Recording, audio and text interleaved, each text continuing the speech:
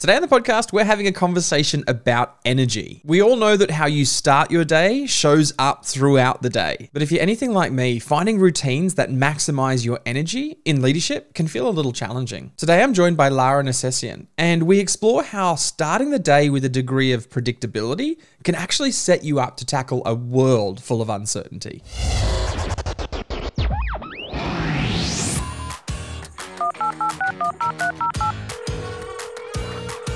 Hello? Hi. We'll do it live. Do it live! I'll write it and we'll do it live. 10, 9, 8, 7, 6, 5, 4, 3, 2, 1. Liftoff. Joining me on the phone is Lara. She's an executive in a billion-dollar company, host of a top-rated podcast show, and online educator, helping ambitious individuals focus their energy to overcome their fears and build a magnificent presence. Once a shy, timid girl with big dreams and yet no idea how to go after them, Lara went on a deep journey of self-discovery, which led her to launch a purpose-led blog site, a place where she could share her personal growth and career insights, along with her elite habits that she established whilst helping others overcome their fears of showing up in person and online. Today, the Boss in Heels podcast has been rated as one of the top career podcasts on Apple Podcasts Australia, and it's been rated as number one in Business Insider and Yahoo Finance, amongst many other publications. Today, Lara's on a mission to create a movement for ambitious individuals seeking elite routines, establishing CEO mindsets, and attaining world-class performance. She does all of this to help them unapologetically show up like the powerhouses that they are. I'm so excited to have her on the podcast. Lara, welcome to Phone Calls with Clever People. Thank you so much for having me, Shane. It's such a pleasure to be here with you. I love that we're kind of meeting up right now. We're in different parts of the world. You're normally in Australia, but right now, where in the world are you? I am in Austin, Texas, and we spoke before we pressed record that we are in completely opposite climates right now. It's about 38 degrees here and very, very hot. So definitely making the most of the sunshine while I can. I would do absolutely anything to be in in that kind of temperature right now. It's freezing cold here in Melbourne. But hey, look, I'm looking forward to this conversation together. One of the things I'd love to do is we always kick off with 3 fast facts, which is where were you born? What was your first job? And then what do you do now? So my first response to that is I was born in Sydney, Australia. My first job was actually working technically it was a babysitter when I was 13 years of age. I used to babysit some of our neighbours' kids. And what I do now is I'm an executive for a billion-dollar retail group based in Australia.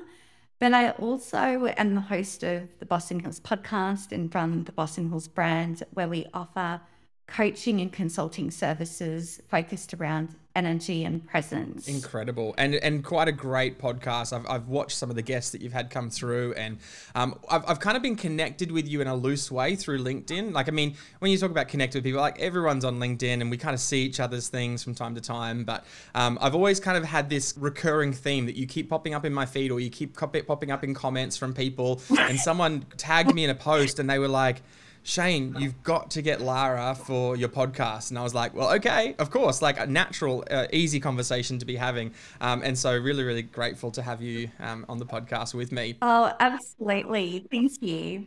I would love to have a bit of a conversation, maybe to learn a little bit more of your journey between being a 13-year-old babysitter and the work that you're doing now for a billion-dollar company. I'm sure people are listening going, there's a bit of a story that I feel like we've missed. If we were to take like a helicopter ride through your journey, what are some of the big touch points and what are the big kind of career journey that you've gone on to get where you are now? Yeah, look, the 13-year-old Lara was super shy. She was the good girl. She, was following a scripted path and went through school, got good grades, eventually got into psychology at university, and I studied psychology for 5 years, and then eventually landed a job in human resources. And I actually started out working in HR for Napoleon Pettis Cosmetics. And I was the youngest person. I was the least experienced person in the team.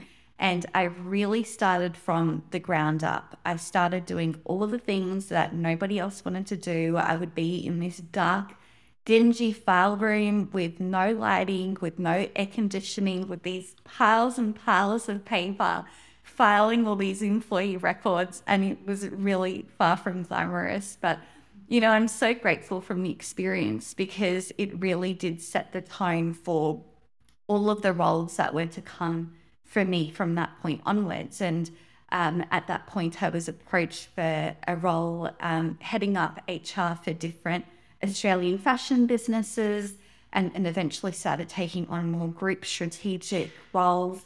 And then that ultimately led me to taking on an executive role, as I mentioned earlier, for $1 billion retail group, looking after everything to do with people and comms and culture. And so there has been a lot of work that I've had to do from 13-year-old Lara, who was super shy, who didn't really have this kind of confidence that I have now. And I suppose the thing for me was, as I was working through my career in HR, I started getting really curious with myself because someone asked me this question: what is your purpose in life? And it actually really shook me, Shane, because I've never thought about it. It's a huge question to ask. And I think what really got me was the fact that I'd never even thought about it. And so the mere fact that I hadn't thought about why I had been put on this earth really led me to going down this thought process. And I did a lot of personal growth work, and I started reading lots of books and listening to podcasts and consuming content and finding that little thing within me. What is the thing that lights me up the most? What do I feel most energized by? And that ultimately led me to starting Boss in Heels. And everything I do for the brand is around really empowering and inspiring other people to overcome their fears through focusing their energy and ultimately building a magnificent presence and doing the very thing that they were destined to do. So it's been a wild ride. It hasn't been easy. It's been full of lots of failure and rejection and uncomfortable moments and having to constantly push myself out of my comfort zone to do the things that terrify me. But it truly has paid such a grand reward, and I wouldn't trade it for anything else. I mean, what an incredible journey. You touched on something that I want to kind of rewind a little bit, because you said, 13-year-old Lara was very shy, not this kind of person that we see right now who's doing phenomenal work. And I was asked recently on a podcast, if you were to give yourself an autobiography, what would you title it?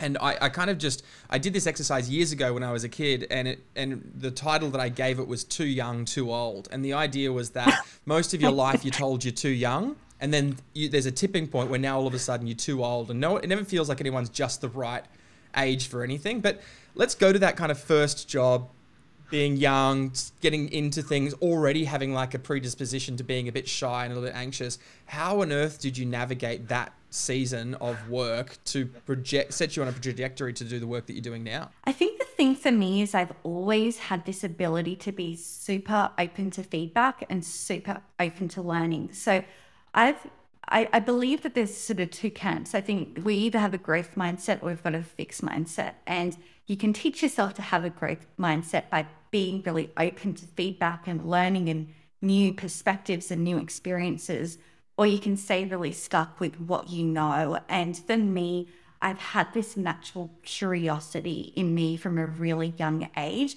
and I was really hungry to learn, to do better, to understand what are people doing who I want to follow in their footsteps, whether they're world-class performers, whether they're other female leadership figures.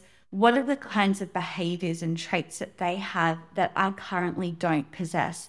And what are the things that I can start doing now in order to focus on getting one step closer to where I want to be? And so it has been a long game, Shane. There's certainly no magic pill or magic formula or overnight transformation or anything of that nature. It has purely been through taking the lens of being really open being really curious and also being really willing to do the work. And I've never been shy when it comes to investing in myself personally or professionally. Even when I was much younger, I would spend $750 per hour working with an executive coach who would help develop speaking skills and presenting skills. And a lot of people would not maybe be willing to spend $750 an hour when you're not earning perhaps, a huge salary at that time. So I think it's just remaining really, really open and curious and being willing to do the work is what's ultimately gotten me to where I am. I love that. I describe myself as curious by nature and a creative at heart. And I think if the curious by nature is probably the most descriptive quality. I love asking questions. I love learning from people. And to be honest, this podcast is a bit selfish because I get more out of it than probably a lot of people who listen to it, because it's just a chance for me to be curious and ask great questions.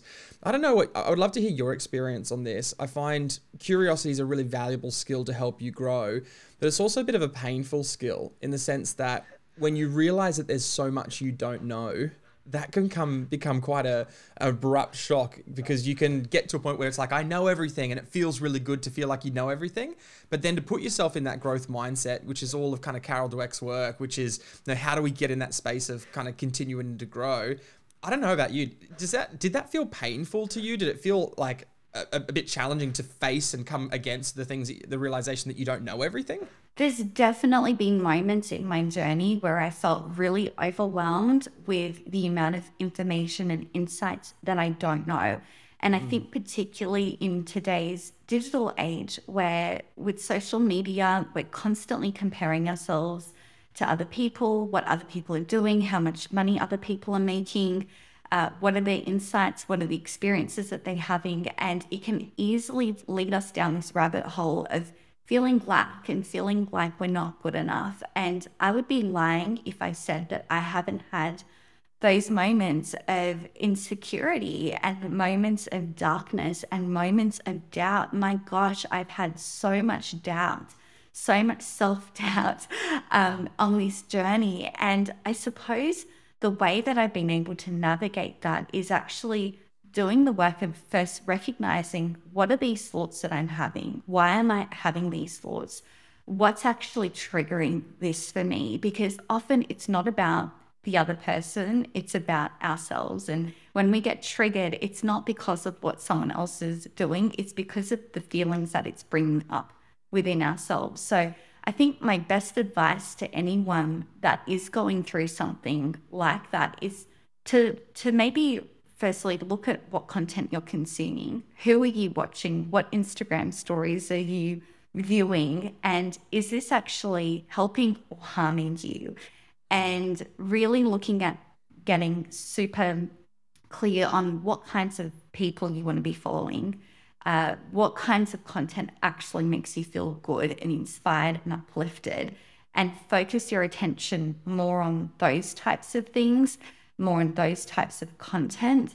And then rather than getting really overwhelmed by the mountainous tasks ahead of you, I really like to break it down and focus on just one or two simple things that you can do every single day to get you closer to your goal. Because you can either stay stagnant and get overwhelmed with all of the things that you have to do and how far you still have to get to, or you can focus on what is one thing that I can do today, what is one little task or one daily action that is actually going to help me. And I think that it's a really important distinction to make, and one that has ultimately helped me navigate through those more difficult periods of doubt. One of the things that I hear quite a lot in our conversation so far is the importance and the value of the right focus, being who you focus on, the goals that you're focusing towards, the person that you're becoming, the goals that you set for yourself. I get the sense from our conversation that you're quite a driven, disciplined, focused person. Would I be right in making that assumption? You're pretty accurate in that assumption, Shane. Oh, well, look, you don't get to be doing what you're doing and having the influence that you have and the impact that you're making on the planet without having some sense of at least curiosity, willingness to grow, focus, and some kind of discipline towards becoming the person that you see yourself becoming. Have you always been like that? Is this kind of a natural thing? Were you making to-do lists and checklists as a young child?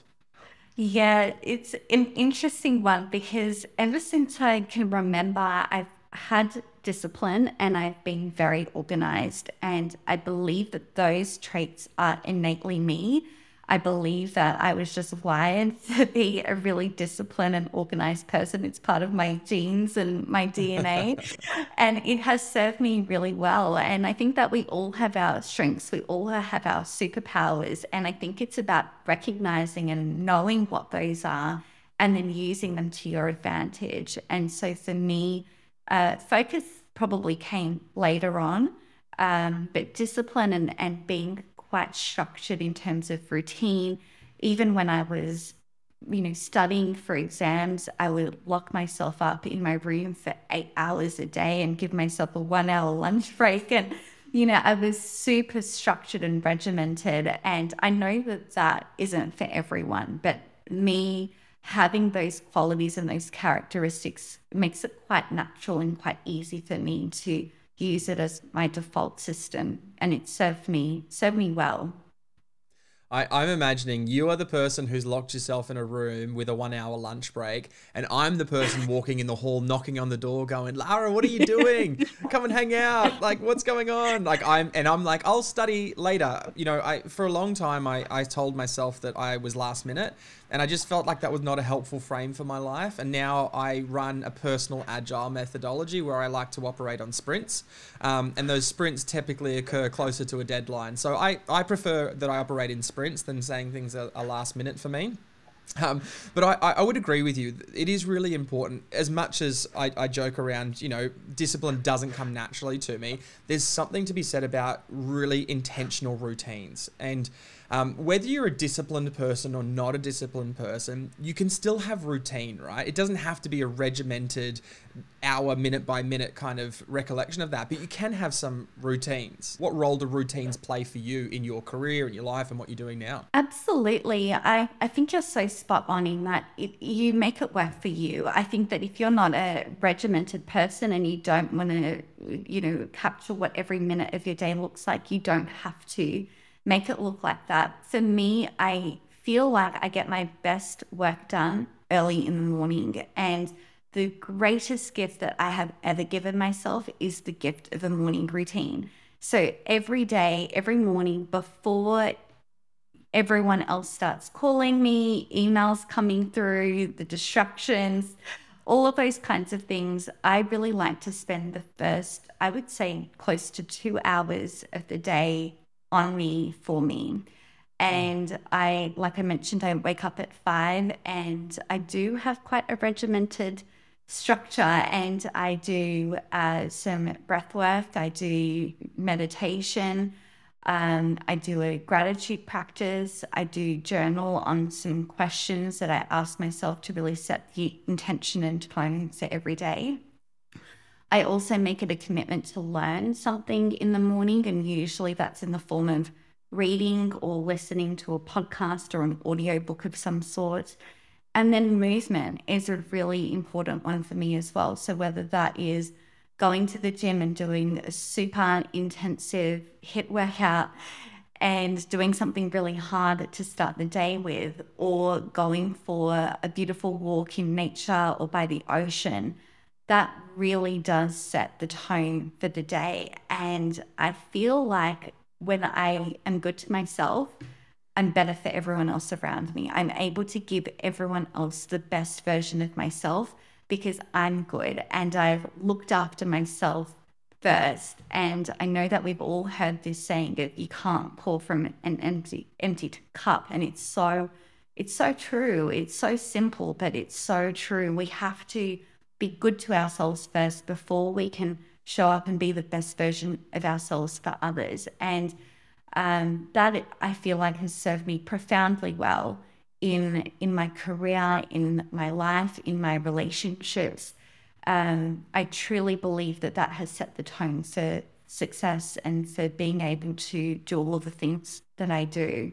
I like your phrase. I spend the first 2 hours of the morning on me, for me, and when I'm in a really good place, it shows up and it impacts the people that I'm leading and that are around me every single day. One of my mentors, Matt Church, he has this phrase, which is leadership is when the best version of you speaks to the best version of best version of me speaks to the best version of you. And I just love that idea of like, what does it look like when we're both in the best place that we can be, and how would that shift the way that we communicate at work, the way that we lead at work, the way that we engage with the world around us? It really does change us. Now, I was listening to your morning routine and getting morning routine envy. I mean, I do the movement bit. I joined F45 at the start of this year, which I'm pretty sure might be a cult. I can't be certain, but it's very cultish. F45. I used to do it. Well, maybe you got out. Maybe I'm not there yet. I'm still deeply immersed in the cult of F45, and I do find that my day's better as I'm kind of moving and getting started in the morning. But like, I really, morning routines are always different for me. They feel like they chop and change. Yours feels so like idealistic for me. I was like, if I could do that, that would be a dream. Did you go from nothing to all of that, or did you kind of adjust it and adapt it over time? I have spent years refining my morning routine, and to be perfectly honest, if I rewind the clock to a few years ago, it looked nothing like what it is today. I used to roll out of bed at the last possible minute after pressing the snooze button 15 times, and then I would cut corners. Instead of doing my hair properly, I would just slick at that because I'm like, cool, I'll save 15 or 20 minutes on that. And it was just so not ideal. And I used to start my day in a state of anxiety rather than a state of calm. And I found that before I'd even hit the office, I was stressed out and I was in a bad mood, and it was just not serving me at all. And it was really through that curiosity that I started to study what are the world-class performers doing to start their day. And I would read and I would learn and I would ask lots of questions, and I would then pull out the parts that really resonated with me. And I thought, if I can even just start by going to the gym in the morning and just make that a commitment that I do every day. And then it's gradually built on that from time. So even to this day, I'm still refining, adding, tweaking. So it's been years in the making. But I think to anyone that is finding it really difficult to do that, I think don't get overwhelmed by having to do 15 different things in the morning. Just start with one thing and nail that habit and really embed that habit into your daily routine. And then there's this concept which James Clear talks about in his book, Atomic Habits. It's a brilliant read, all about 1% improvement daily has massive compounding effects over time. And he talks about this notion of habit stacking, whereby once you have really nailed and embedded a habit and done that for a sustainable period of time, you can then introduce a secondary habit which is tacked onto the initial habit. So it could be something as simple as every day I'm going to make the bed, and then I'm going to go and do some kind of daily movement.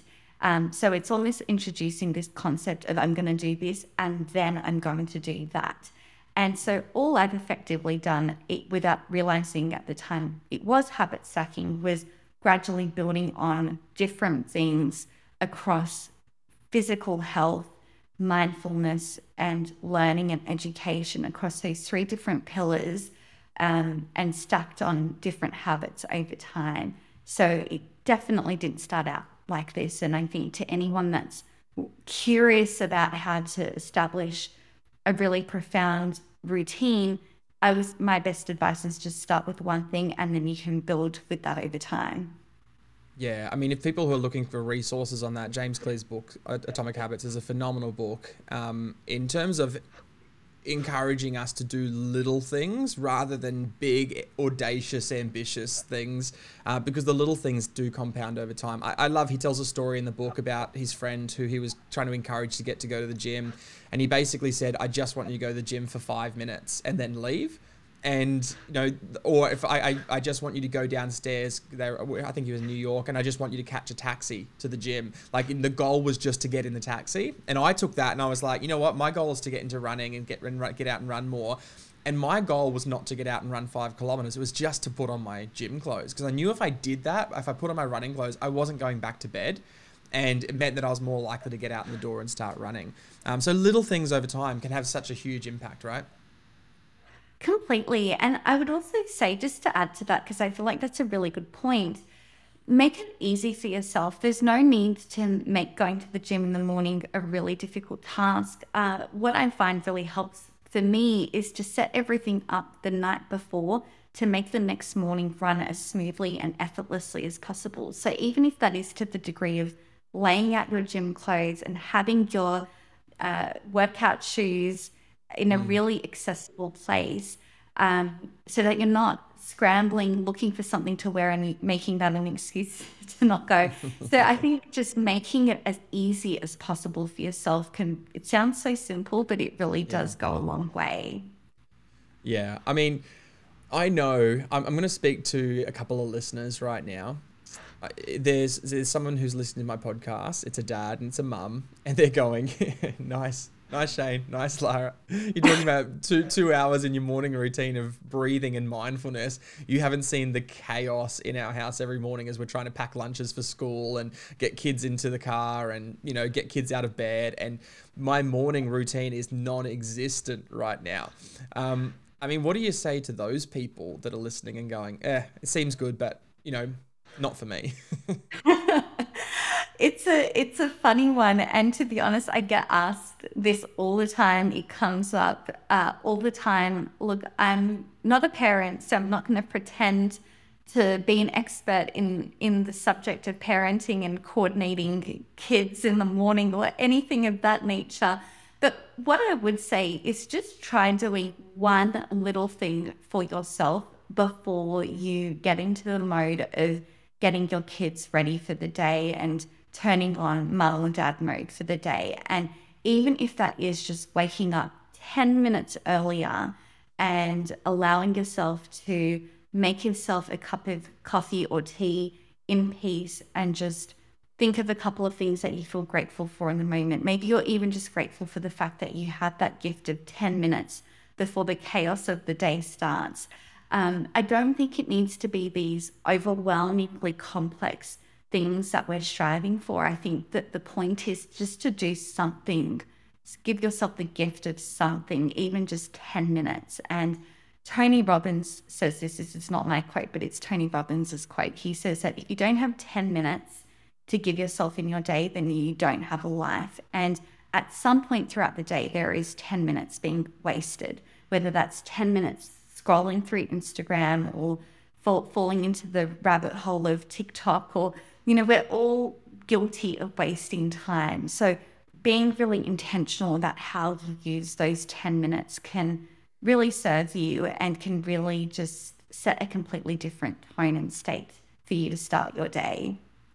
Yeah, you said something which I think is a huge takeout from this conversation, and I want to explore it a little bit with you.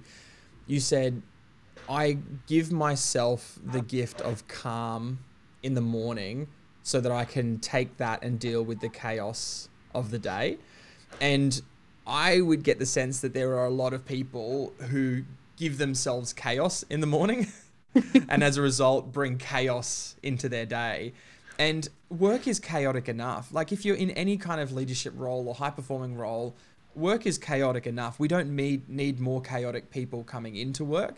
And so what do you see as the role? Like, look, let's talk about your role in terms of the business in the HR space right now. What is your role in terms of being a calming presence or a non-anxious presence in the business? How important is that for you in your role?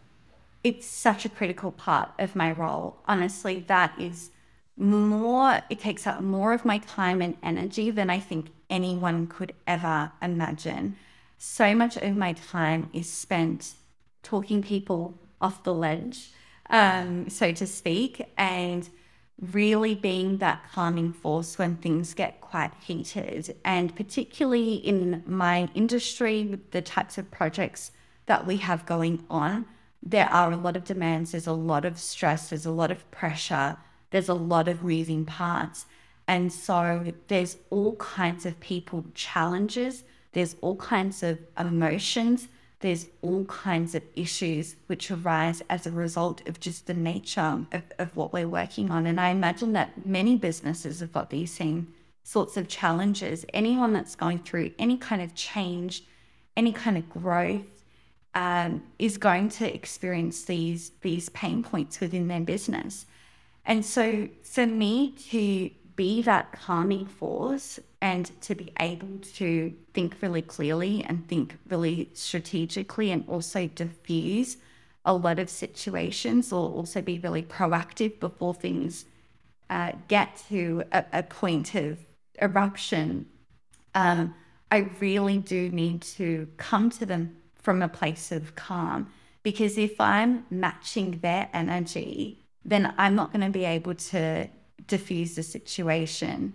I need to be able to come to them from more of a place of calm to be able to really diffuse and dissolve and work through a really beneficial outcome.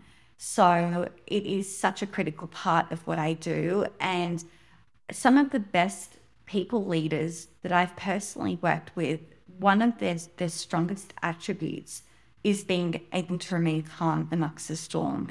And I'm going to use the example of an airplane, because, even just flying over to the US recently, we experienced quite a lot of turbulence on the flight at a certain point. And I was just observing what all the other passengers around me were doing. And naturally, the human instinct is to look for the leader and see what the leader is doing and how they're responding. And in this case, if the flight attendant looks calm and like they're just carrying on as per usual, no one else is freaking out. But if the flight attendant were to start panicking and look stressed and worried, that's not really going to be helping anyone. So I always kind of come back to that example, because I think it's just such a great representation that everyone's gone through that experience of being on a flight with some turbulence, I'm sure.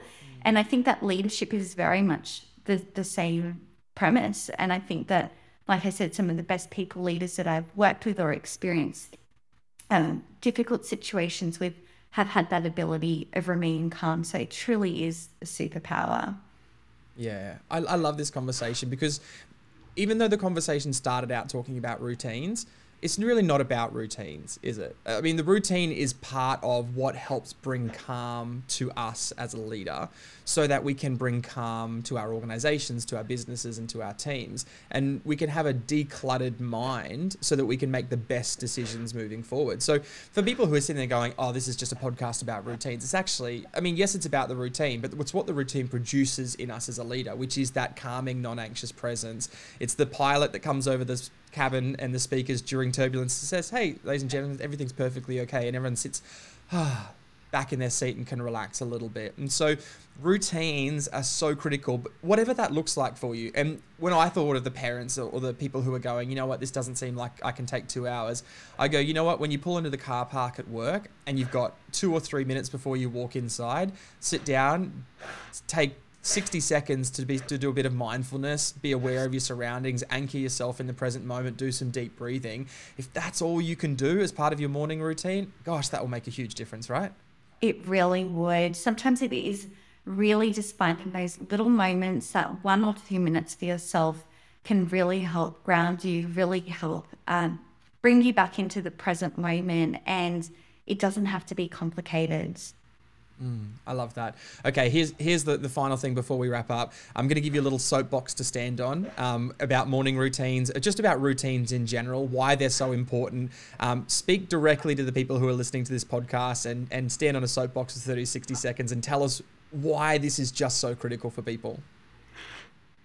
Yeah, look, routines truly do help set the foundation and tone for your career, for your lives, and for your relationships. And I know through firsthand experience that having a routine, having some sort of predictable practice, particularly over the past couple of years where we have gone through so much ambiguity, so much turmoil, so much negativity, so much uncertainty and adversity in the world.